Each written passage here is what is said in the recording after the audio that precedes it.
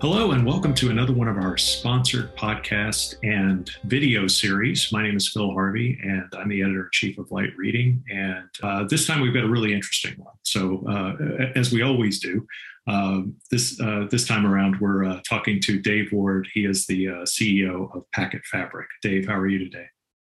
I'm doing great, Phil. I'm already moving over here, so I'm ready to start speaking too. Fantastic. Yeah. I was going to say, you're one of those movers and shakers we're referring to. We've talked a number of times over the years in your various roles, and it's great to connect with you again. But this time it's under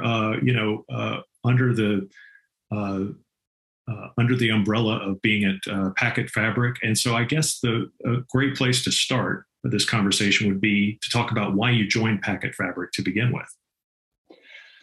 So look, I've been obviously working, perhaps to many folks in the audience, in the telco market, but really building the equipment and helping telcos build their networks for a couple of decades now. And I have a strong personal belief that the traditional telco networking sector needed serious positive disruption, both on the technology and on the business side. So going back into the software-defined networking movement that we've all talked about, for a decade plus now, I thought it was great that the SDN world was working in data centers under single administration, but I want a fully programmable internet. I want a fully programmable fabric, real-time on-demand of where connectivity should go. And traditional telcos really got stuck. They're stuck with their software model. And so I decided after many, many years at Cisco and a stint at Juniper to put my money where my mouth was and go and build it at Packet Fabric. And the focus we have is really on the enterprises moving forward. And moving forward, towards technology disruption or other marketing terms that we hear. But what that means, and as most of us know, enterprises have fully moved their IT stack into the cloud. They're using storage solutions, SaaS, UC, security. But the traditional telcos and traditional telco features, MPLS VPNs or whatever the case, those telcos and those features were not built into the cloud. 100%. What was missing was the notion of a cloud core in the internet architecture. And that's really where Packet Fabric is trying to play, building a real-time on-demand service, built cloud native, and built with a cloud-like consumption model, just not being delivered by any traditional telco or other network as a service players. Now, in the network as a service space, what is the overall benefit to an enterprise? If they're hearing this, what's the overall benefit to them to be working with a provider that can deliver, like you say, a network as a service as like a cloud-like experience? What's the difference they're going to see? So a couple of things, and I'll just start off really high level and simple. Click, order, manage, bill, real-time on-demand connectivity wherever you want to go. Okay. And that is the mantra of what we have. Now, in reality, I'm going to take one step down, which is, look, if it was all DIY, which is the traditional enterprise way of building out their wide area network, they've got to own, manage, operate all of the equipment and all of the links of where they want to go. That has become really, really challenging, not only because of the technology pieces, but the number of suppliers that have to manage, as well as the talent you have to have. And the managed business service from traditional telco, this is a really interesting point, Phil. Traditional telcos have not built a routed infrastructure into the private data centers, into the hyperscalers, security storage, UC, SATs, et cetera, players. And so they can't even get their MPLS VPN customers or their traditional business services into this arena, leaving just a 16-lane superhighway of business that network as a service and Packet Fabric is trying to occupy. So one further step forward, as enterprises have, many of them have very, very strict SLA, quality of service, latency requirement. That still requires the private network.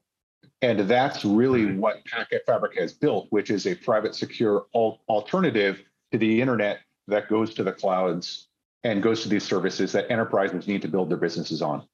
Okay, so they get all the benefits of, like you said, like a cloud-like service. They get the security, and they get the benefit of a private network, and all of that without having to, I guess, incur the expense and the operating challenges that working with a traditional telecom player would incur. Am I in the 100%. ballpark there? Okay. Yeah, yeah, and look, they can still build their network architecture as they like to because it's across the fabric. So it's already lit, which is also fundamentally different than traditional telco business services. It's not a bespoke layout. And system integrators who also offer these type of solutions are building all of them bespoke. No, this is a cloud native platform that gives you all of your OAM via about all aspects of your network from layer 1 all the way up to layer 3 plus, and allows an enterprise to build that fabric. But with that real-time on-demand nature, what MPLS promised for many years, which is, oh, you need more bandwidth going to one place or another, you can contract and dilate that bandwidth. What's really interesting in having a reactive API-driven platform like this is that, in fact, it's a reality. To the point where we've moved our portfolio where something that traditional telcos absolutely cannot deliver, which is a notion of flexible WAN bandwidth. So an enterprise comes to us, say takes 32 ports around our fabric, but they can't predict where their traffic is going. They can buy just an aggregate unit of bandwidth directly from Packet Fabric. And we'll say, hey, wherever you want it to go, however fast you want to move it around, that's all great. Because not only is this an SDN provisioning OAM platform, we built from the ground up. We built our own billing system so we can actually account for where that traffic is going, sell on a volumetric basis, and really, again, have that positive business disruption as well. Okay, that makes a lot of sense. I guess that answers the question about sort of what, how what Packet Fabric is doing relates to, the telecom carriers as the telecom providers as we know them now, and things like MPLS and those attempts at private networks. For the businesses that you're selling to, why is it so important for them to be looking at Packet Fabric as as a more flexible and agile provider in this space? Like what is the advantage that they get from that competitive differentiation? Well, some immediate total cost of ownership reduction without a doubt. They're not owning, managing, and operating the network. Second, they're absolutely able to get that flexibility. And this is really what we see, overcoming that 6-week delay of traditional telcos to be able to deploy that connectivity.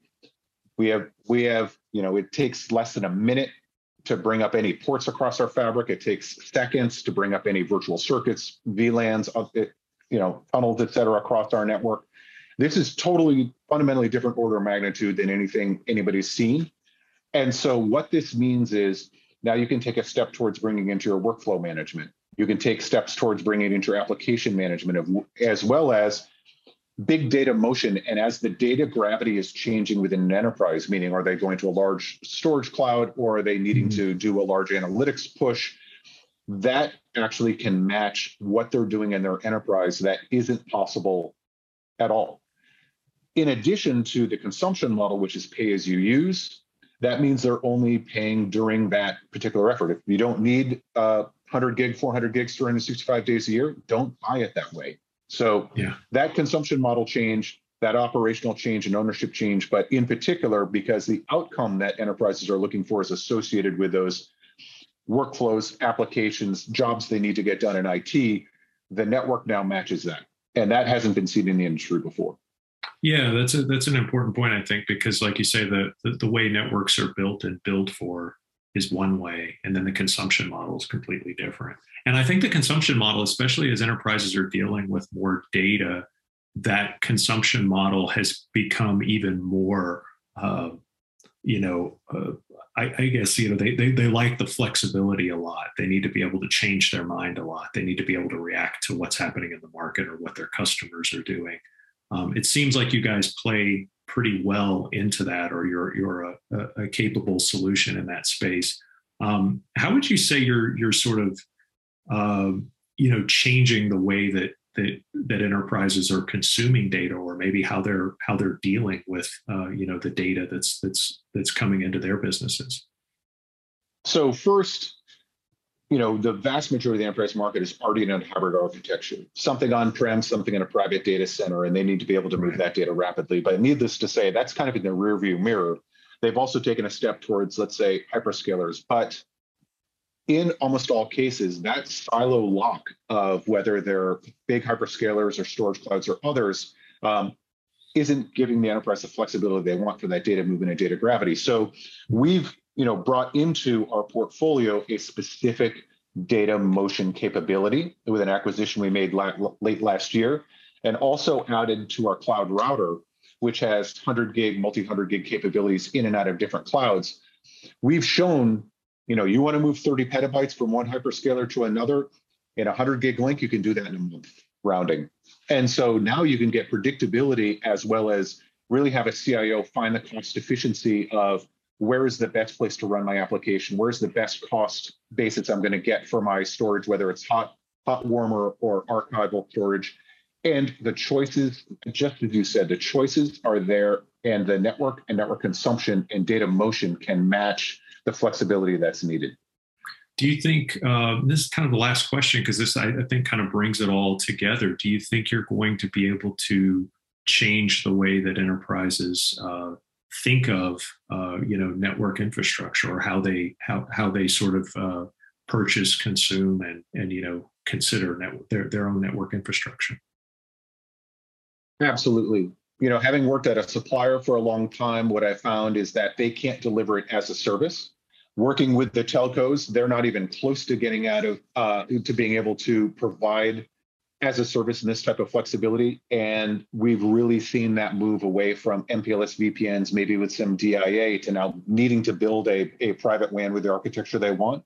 This notion of edge to anywhere, as we are also partnering with a sister portfolio company, Unitas Global, that can put a NID in building, and the Packet Fabric platform can control that. Now you're going all the way in building and going to any private data center, cloud, or service that you want to. Really disrupts in such a positive way that enterprise business services have been delivered. I think it's causing huge buying decisions, and we're seeing that in our growth. So you'd expect me to be very bullish about the technology, given my position in Packet Fabric now.